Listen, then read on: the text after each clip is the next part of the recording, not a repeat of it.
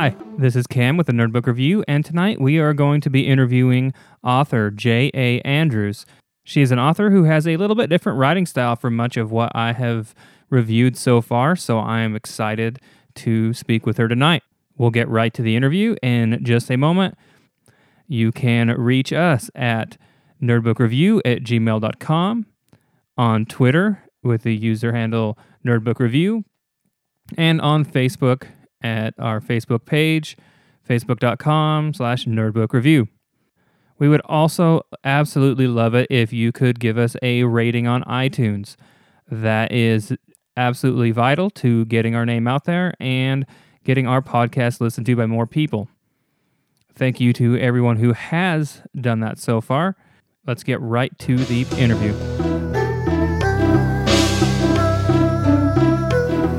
The Nerdbook Review is happy to welcome J.A. Andrews, author of A Thread of Shadows, the first book in the Keeper Chronicles, which is currently a semi-finalist in the SPIFBO 2017, and A Keeper's Tale, the story of Tompkin and the Dragon, which was a finalist for this year's BookNest.eu in the self-published fantasy category. Welcome to the show. How are you tonight? I'm great. How are you? Hey, I'm doing just fine. I had some stupid technical issues on my side. Thank you for your patience. No problem. So why don't you tell us a little bit about yourself? On your website, your bio says that you are a wife, a mother, and an unemployed rocket scientist? Yes, it's true. My degree is in aerospace engineering, so I have never worked a day in rocket science.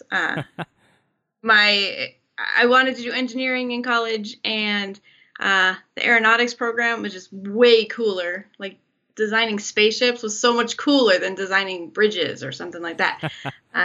So I did it, and there's not a lot of jobs in building spaceships, actually. So I did do some engineering when I got out of college for, I don't know, probably about 8 years, probably telecommunications stuff.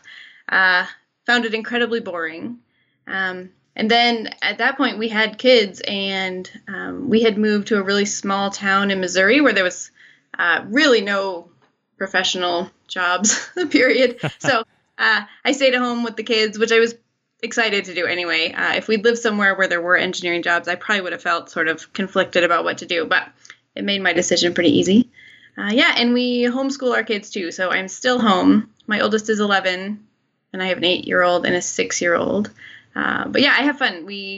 They're really great kids, and they're pretty nerdy like me, so they're pretty excited about school on the whole, and it's a pretty great job, actually. Well, that's really cool. You know, I actually have my teaching degree. I taught social studies 1 year, and that was enough for me. So good for you. And now, though, you are kind of out in the middle of nowhere, right? Well, we were until really recently. For the last 4 years we lived, pretty deep in the Rocky Mountains in northwestern Montana, about 10 minutes outside of a small town of about 1,000 people. Oh, wow. It was really out there. It was so fun. We loved it, actually. My husband and I both grew up in Denver and went to college in Chicago. We just lived in big cities our whole lives, and he had a chance to take a job way out in the mountains of Montana, and we'd sort of always thought that'd be so cool, and we did. We loved it. It was so great. But again, there's not a ton of work out in the middle of the mountains. Yeah, it's understandable. Yeah, so when my husband's job moved, we live near the mountains now. We're not quite in them, but we're close, and hopefully someday get back into them. Yeah, I actually was born in Canada. We were 60 miles from the nearest town. So luckily, I think for me, we moved when I was still pretty young, because I'm a pretty sociable person, you know, and I don't think being out in the middle of nowhere on a ranch would have been quite my cup of tea. But I think, my parents enjoyed it while they were doing it, you know, and they were ranchers. So I think when you can find something to do out there, it's just but it was just so fun living in the forest. It felt like camping, you know, every day there were just pine trees and baby deer born on the property, and our yard was mostly wooded, so they just go outside, and there it was sticks and trees were their forts. They had all these different forts in the forests that they named very creatively. There was Fort A and Fort B, and but they had so much fun. They were just dirty a lot, and yeah, it was really good. They miss it actually, but well, that's cool though. And so you said that you were nerdy as a kid as well, and you and your husband. Were you a big reader when you were a child? Yes, super huge reader. I was one of 4 kids, and I'm the third of 4 kids, and so my older 2 siblings got to do stuff like sports or instruments, I don't know, whatever they want to do. But by the time I got old enough to do all of it, my mom was like, I can't take you all everywhere, so we're done. So I never did sports or anything like that. I read a ton. My mom's a teacher. My whole family growing up were just really big readers. So I started reading fantasy just really early, well, like in the late 80s. So also good old classic fantasy novels. Oh yeah. What were some of your favorite books as a youngster? My first just super favorite was the Belgariad, David Eddings. I must have read them, I don't know, 5 times through high school or junior high. I don't even know when I started them, but I just loved them. And I read Terry Brooks and the Shannara Chronicles and the Dragonlance, and just sort of voracious. I read them, so many of them, and so fast they all kind of blurred together. If I haven't read them again as an adult, I get really confused about who goes in which book and how it all played out. But we just, back in the days when you took your babysitting money to the bookstore in the mall and picked out your book for the week. Yeah, that's super cool. Yeah, I was always a big reader myself. I think for me, the Redwall series is one that I'm really excited that I started with, and that I'm really excited to be able to here in a few years get into with my son as well. I don't know if you've ever read any of those before. I have not. Who's the author? Brian, I think it's Jacques. I think that's how you say it. It's Jacques. He was a French Canadian, and basically they're animals that I guess are like, there's a Martin the mouse. He's a warrior mouse, and like there's badgers. The villains are like the weasels and the rats and things like you would expect them to be. Yeah. Anyways, that's what I grew up on as a younger child, and that's what I'm kind of looking forward to being able to read with my son. I know, it's really fun. My oldest, who's 11, he's a huge reader too. And just this last month for a reading challenge, I gave him the first of the Belgariad books. And I was like, I think you're old enough to read this one. Like, it's pretty long, way longer than anything else he's read, I think. But he loved it. And I was so excited because I thought, like, what if he hates the book I loved when I was younger? But he loves it, so... Yeah, that's actually one thing with the Redwall series. They're like between 300 and 500 pages as well.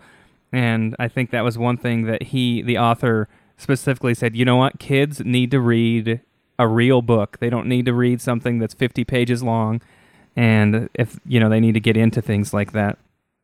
Absolutely. So many of the books, even some of the series that my kids just love, they're short, and the pages are either full of pictures or they're half handwritten, like they have all this outrageous sort of text and drawings and stuff, and they're hilarious, and my kids love them. But it's, they're very short. I mean, they'll read them in an hour and be done. And I think that's not, I want something longer and meatier that you need to remember for a few days at a time at least, till you get through it. Yeah. So how did you get into writing yourself then? So I loved reading, but I was also, nerdy good in school. And so being a girl, everyone's like, you should do science because you're good at science. And, that's like super cool. And so I was like, okay. And my dad was an engineer. And so I just sort of fell into this, I'll do engineering. And I liked it. I like science. I like math. I did it and it was fun. But I feel like somewhere along the line, I decided that if I was going to do science things, then even though I had this idea that I liked writing, somehow the two were sort of incompatible. So I did engineering school and I worked as an engineer and blah, blah, blah. And just years later, after starting to stay home with the kids, I just realized, I remembered again, like, I actually do love writing. And I started a blog, just funny things my kids did, nothing really very profound. But was having so much fun with it. And then my husband actually left town for a month. He had this course in Pennsylvania for a month, and he was super bored. This was long enough ago. We had cell phones, I think, but nothing. There was no iPads. We didn't have laptops. We were poor. We didn't have anything. So he was so bored every day. So he had some way to get on a computer. So I decided I was going to start emailing him a scene of a story every day. And so when he got home from his long day, he could have like something to read. And so my entire goal was to like write a short scene that somehow ended on like some kind of exciting note. So he would be like, that was awesome. And that actually is the first probably like 10 chapters of my Thread of Shadows book. Started from that. It's mutated a lot since those first drafts. But yeah, I had so much fun writing a whole bunch of chapters for him. And then he came back home and life went on and I forgot about the book altogether for years. Until I just kept thinking like, I liked those characters and I liked where that was going. And so probably 3 or 4 years ago is when I actually sort of heard about the whole indie author phenomenon going on. And the whole traditional route had always just seemed so intimidating to me and so long, the trying to find an agent and trying to find a publisher and then waiting the 1.5 years after that till the book is published and hoping it goes well. And so when I learned that people were actually writing as indie authors and getting their books out there and finding audiences, even if it's a small audience, I just thought that is so cool. I totally want to do that. So I got a little serious at that point and started learning, like, how do I turn these 10 chapters into the beginning of an actual book, and what on earth goes into writing a book, and totally geeked out on story structure and things like that. And yeah, so it took a long time to get it in shape, but that one I published in 2016 in the summer. So, oh man, you know what? If literally for nothing else for this interview, I am happy that we did this just to hear that. That is, that's like the coolest story ever for a way you started writing. I mean, writing those, chapters for your husband. I mean, that alone, I think, has just made this interview for me, just hearing that story. Oh, good. It was really cool because then I decided, I'm going to be a serious author. I'm going to write this book. And suddenly, like, the whole book felt like dry and boring in my head, because I was like trying so hard. And then I don't remember even who said it to me. Might have even been my husband. It was like, well, what made the first chapters good? And I was like, well, I was writing to entertain you. And I was like, oh my gosh, I need to write to entertain you. So, right, that mind shift. And suddenly I I had a reason again for how to write and what kind of things I thought, I wanted to bring out in the story and that kind of thing. So yeah, that's it. So my dedication at the front of it says something like, this book was always for you. And it really was. Like, that was sort of the driving force behind it, that to be a book to entertain my husband.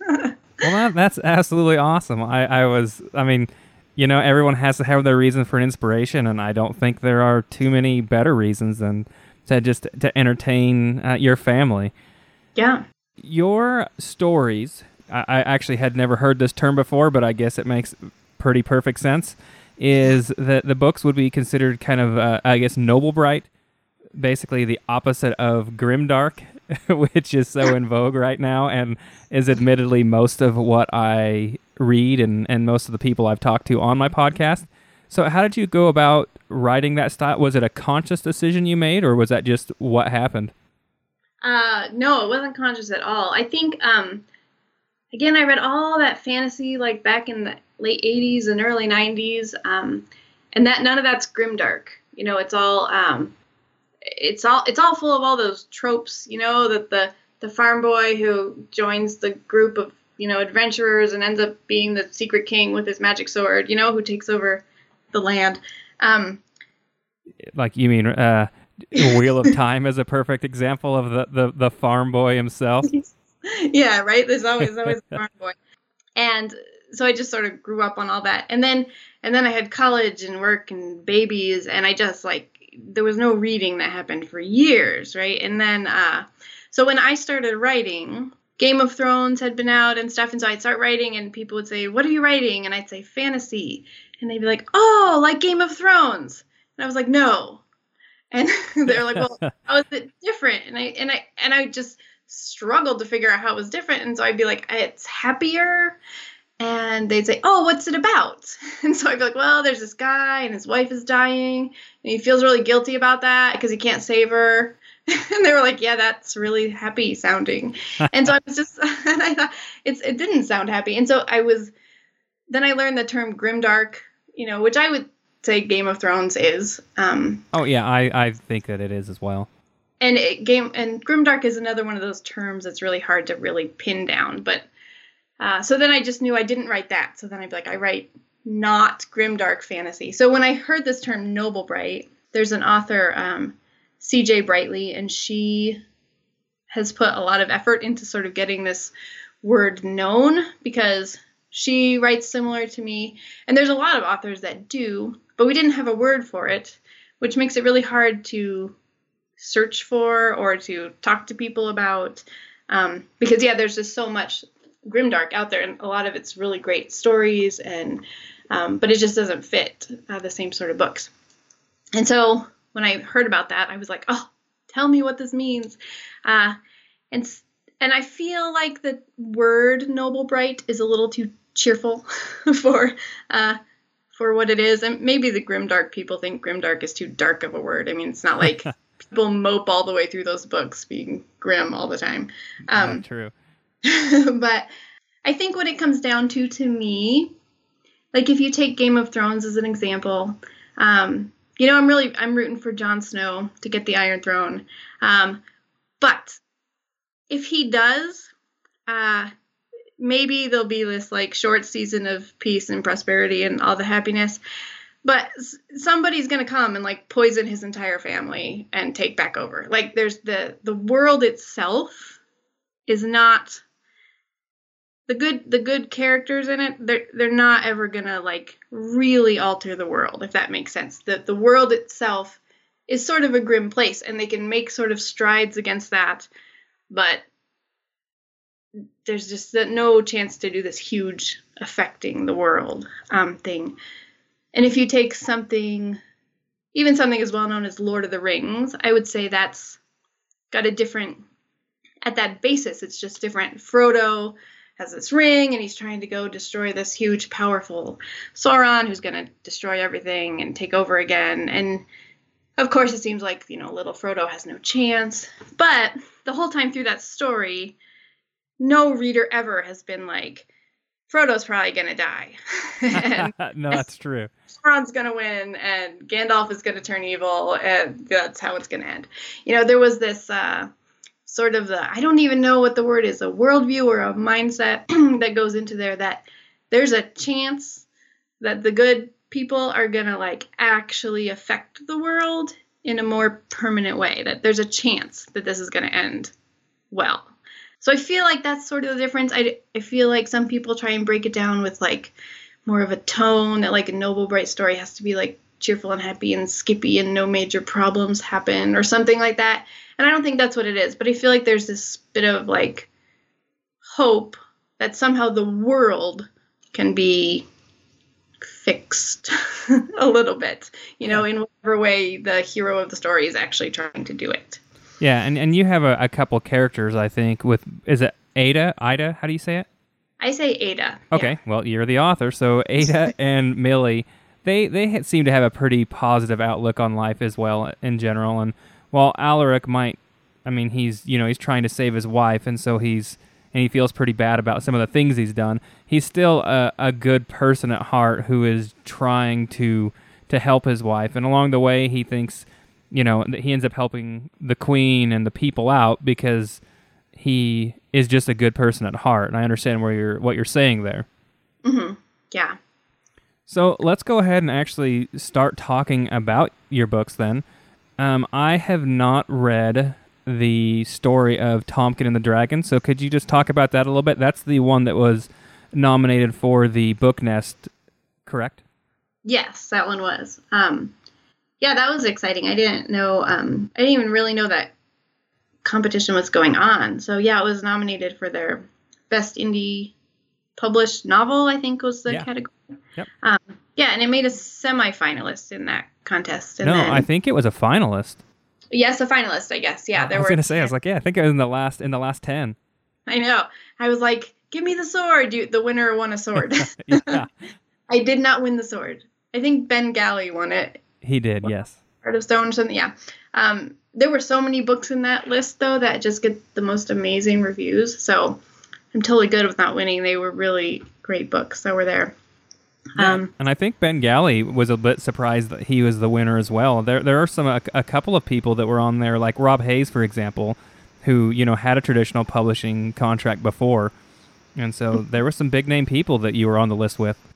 Yeah, I know all these books. When I saw the list, I was like, man, every single one of those books is on my to-read list because I've seen such good reviews of all of them. So yeah, it was pretty cool. I was pretty excited. I screenshotted it. I was like, look at me right there. As you should. I definitely would if it was me. Totally.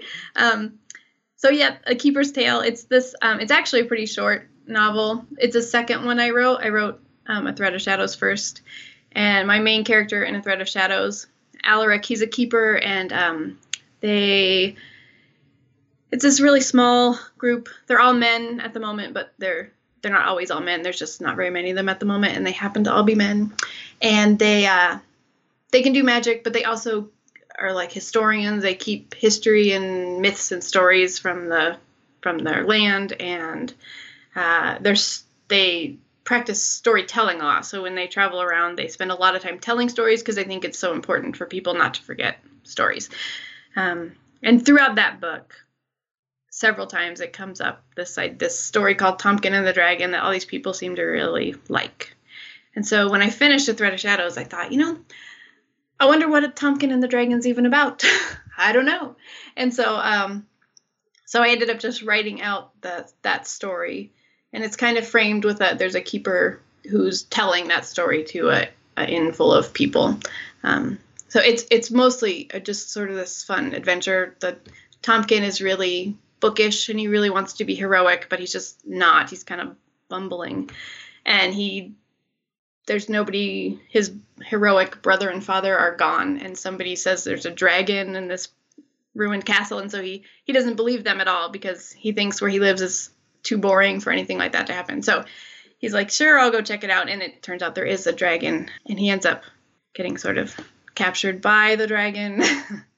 So it's a fun book. It's probably half the length of Thread of Shadows. It's long enough to be called a novel, but I would call it a short novel. Yeah, I think it was somewhere in like the 220s, maybe. Does that sound about right? Yeah, I'm actually I've put off making the paperback of it till right now, even though the ebook came out last December. And yeah, I think it came out at like 215 with the number of pages. So yeah. Okay, yeah, and then the book that I read was The Keeper's Tale. Nope.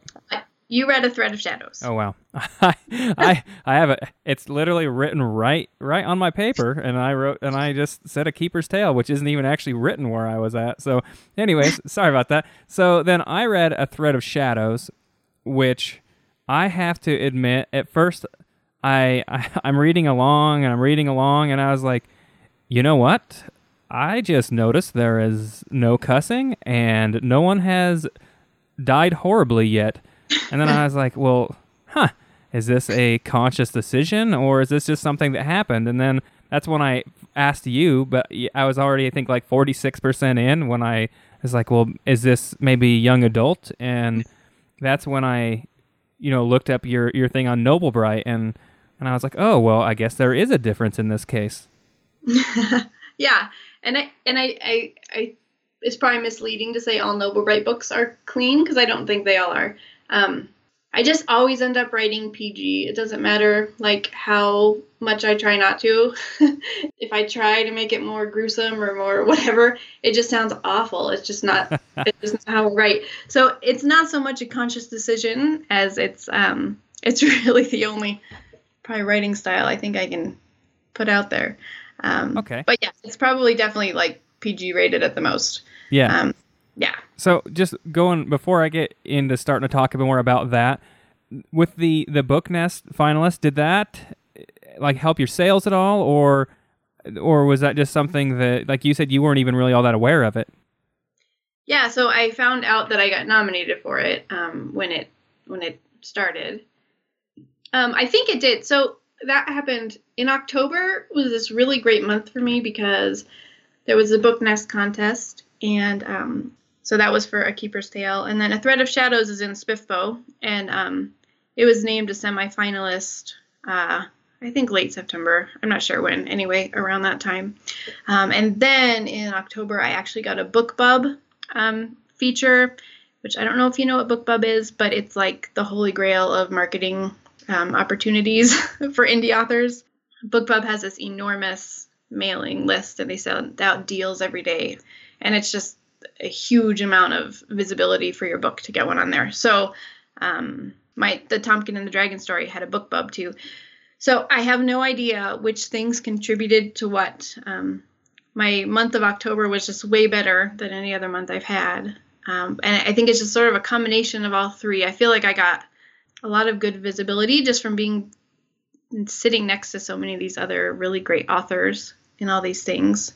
You actually had a day that you were the #1 fantasy, paid fantasy on Amazon. Is that correct? Yeah, in one of their categories. It might have been in Epic or in Sword and Sorcery, in one of those fantasy ones, yeah. And I think it was up in the 100s overall on the Kindle store. So, yeah, it was really great. Yeah, that was the BookBub day. That's awesome, though. Yeah, and I have only just peripherally heard of BookBub. Yeah. I know a lot of readers, you just sign up and they send you an email daily with whatever genre you like. It's a really curated list. They only send out books that have been really well reviewed and that kind of thing. So, yeah, I know after my book was in BookBub, my brother sent me an email and he was like, "You showed up in my email this morning." He's like, "What? I read this every day. This is where I find all my new books." I was like, "Oh, yeah, that's me."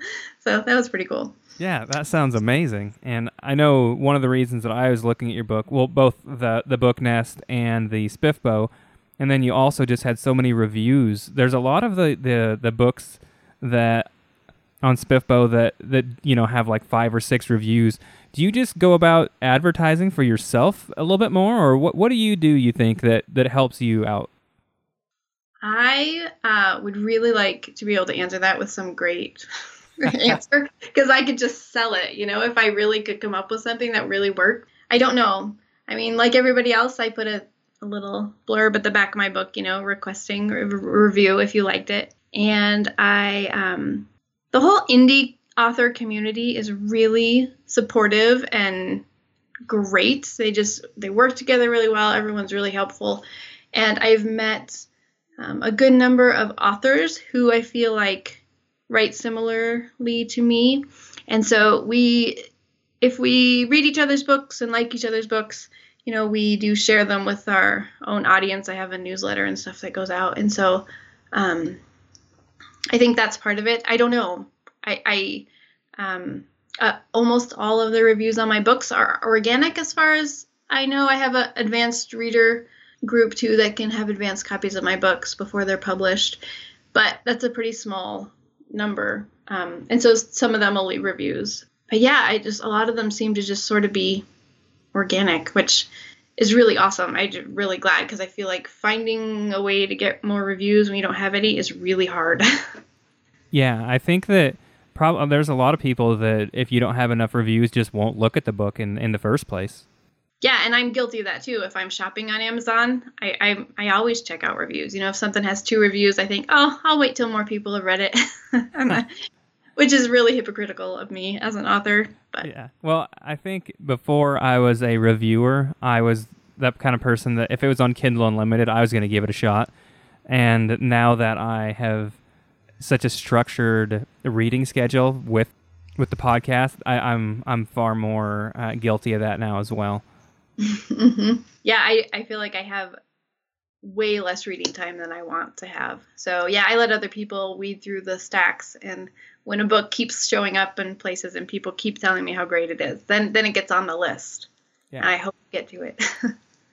So at the heart, this is a book review podcast, even the interviews. So let's go ahead and actually talk about a little bit more in depth about the book that I have read. Okay, so your book then is, as you said, it's Noble Bright. It's basically an epic fantasy tale We have a keeper, as you've described them. I kind of looked at them as magician bards.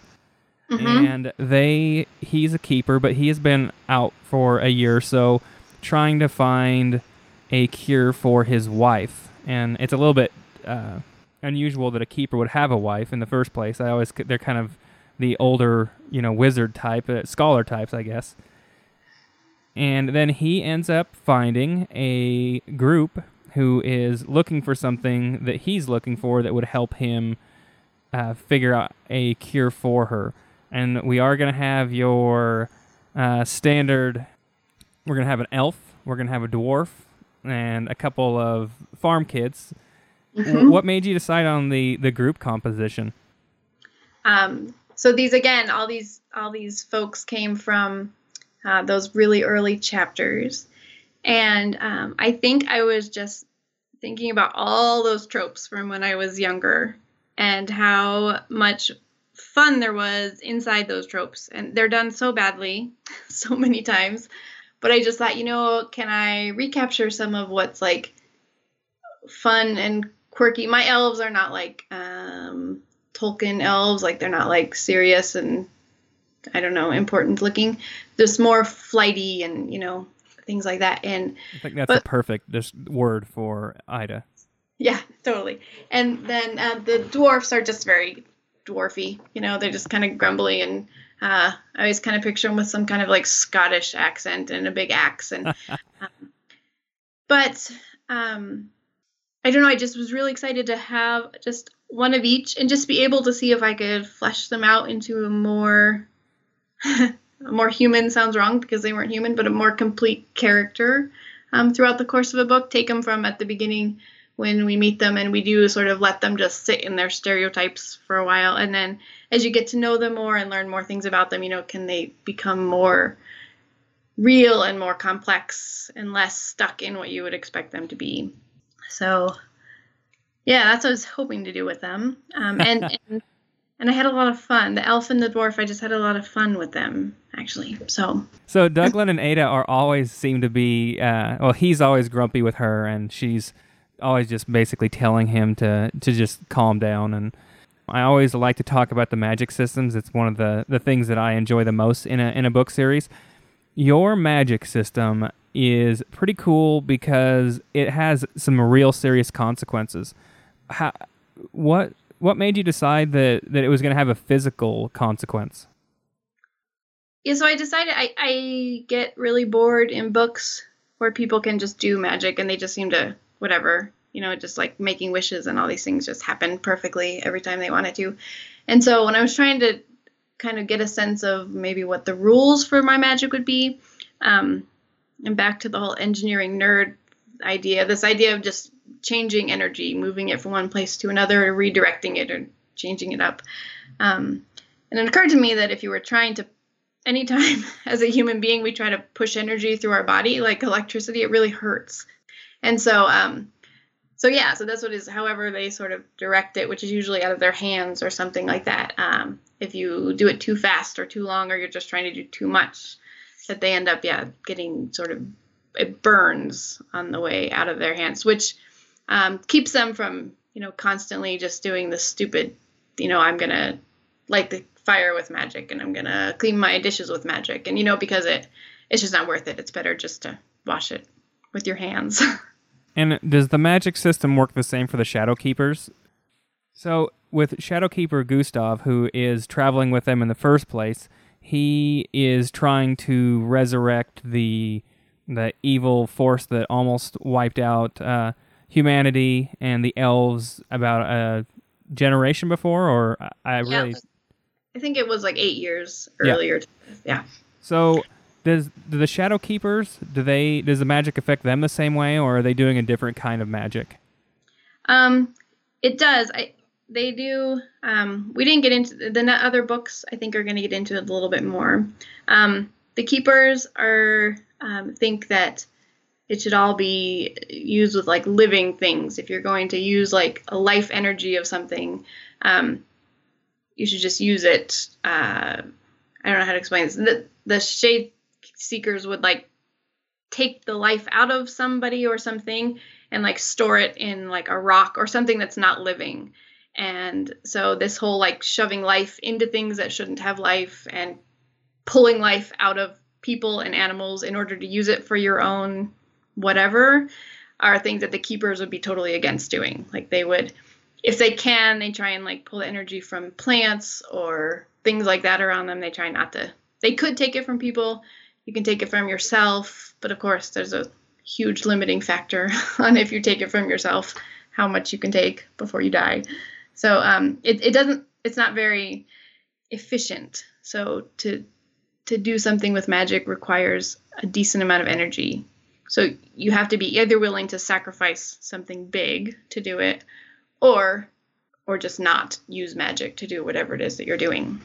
So clearly, obviously, we're talking about Alaric, and he's trying to save his wife, and so this is kind of where like his struggle is that he's done some things to save his wife that the keepers don't approve of, but one thing, the keepers, some of them seem to always still be on his side. Is that just because he's such a good person, or what's the reason?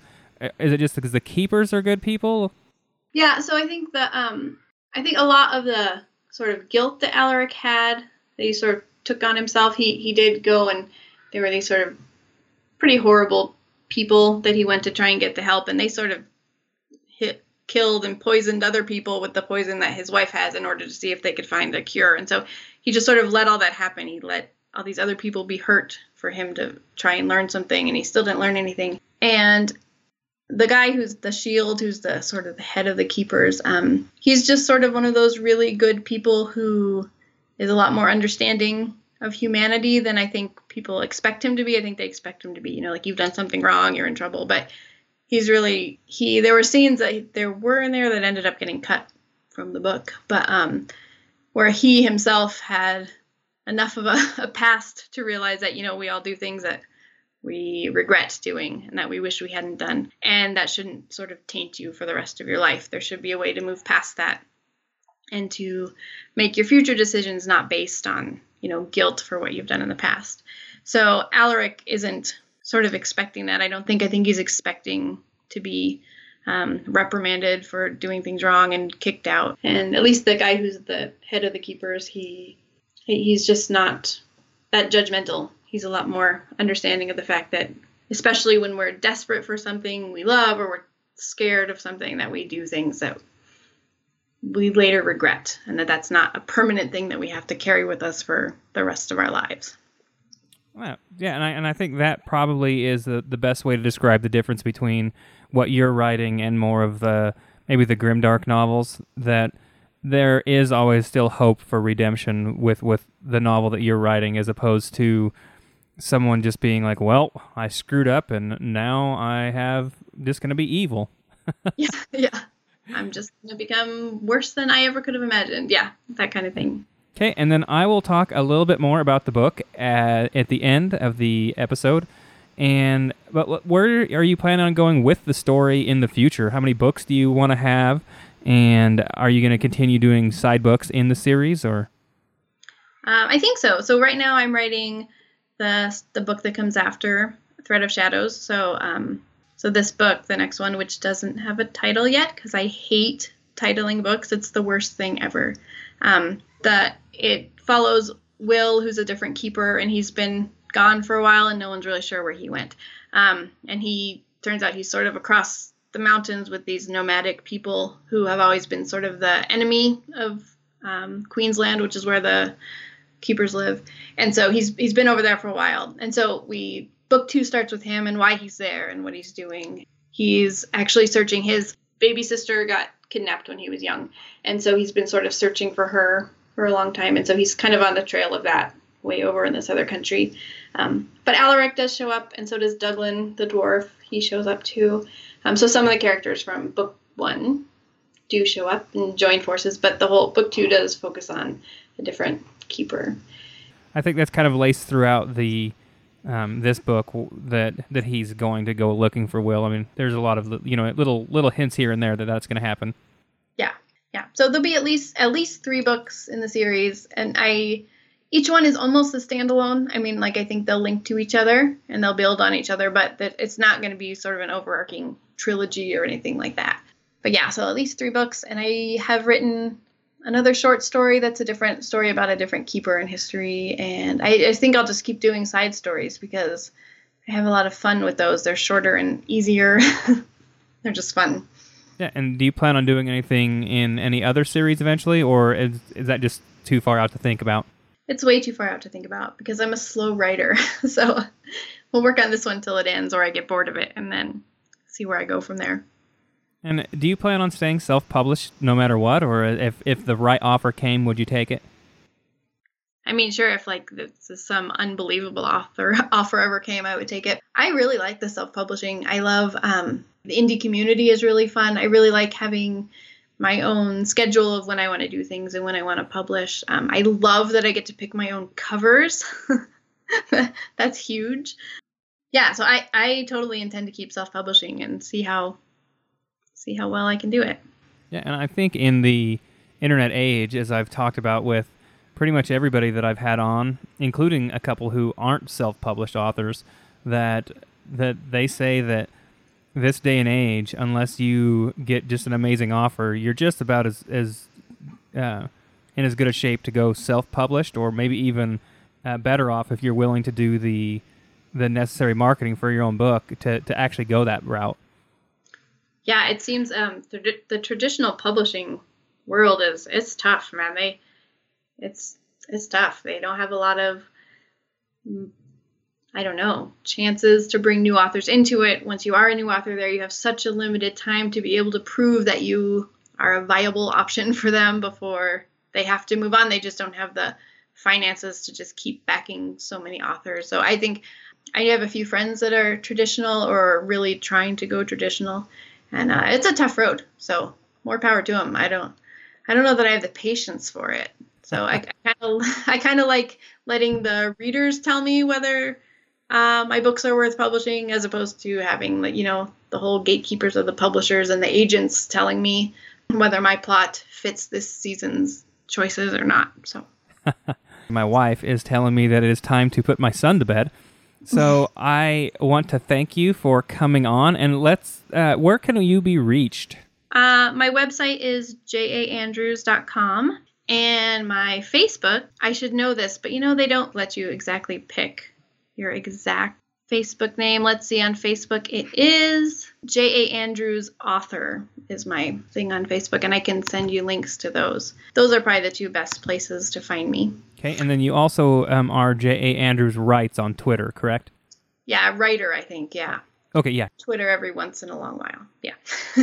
I know, that's become, I didn't have a Twitter account until I started getting serious about trying to push my podcast a little bit more, and it is a rabbit hole that you can fall down and be stuck. Facebook has turned into that for me. There's too much author stuff on Facebook. I can end up spending way too much time. So. All right. Well, thank you so much for coming on. I hope you enjoyed yourself. Like I said, I'll have a little bit of a review at the end. And is there anything else you'd like to say at the end? No, thanks so much for having me. This was really fun. This is my first podcast ever, and it was a blast. Yeah, I've had, I think you're the second person now who this is their first pod. My first one with MD Presley, who's also in Spiffbo. Yeah, I heard that podcast. That was a good one. Yeah, and that was his first interview as well. So hopefully, maybe when one of you guys makes it big, I can say that I was the first podcast you were on. Yeah, we'll mention you in our speeches whenever we're getting all these awards. All right. Well, thank you so very much. All right, thanks. All right.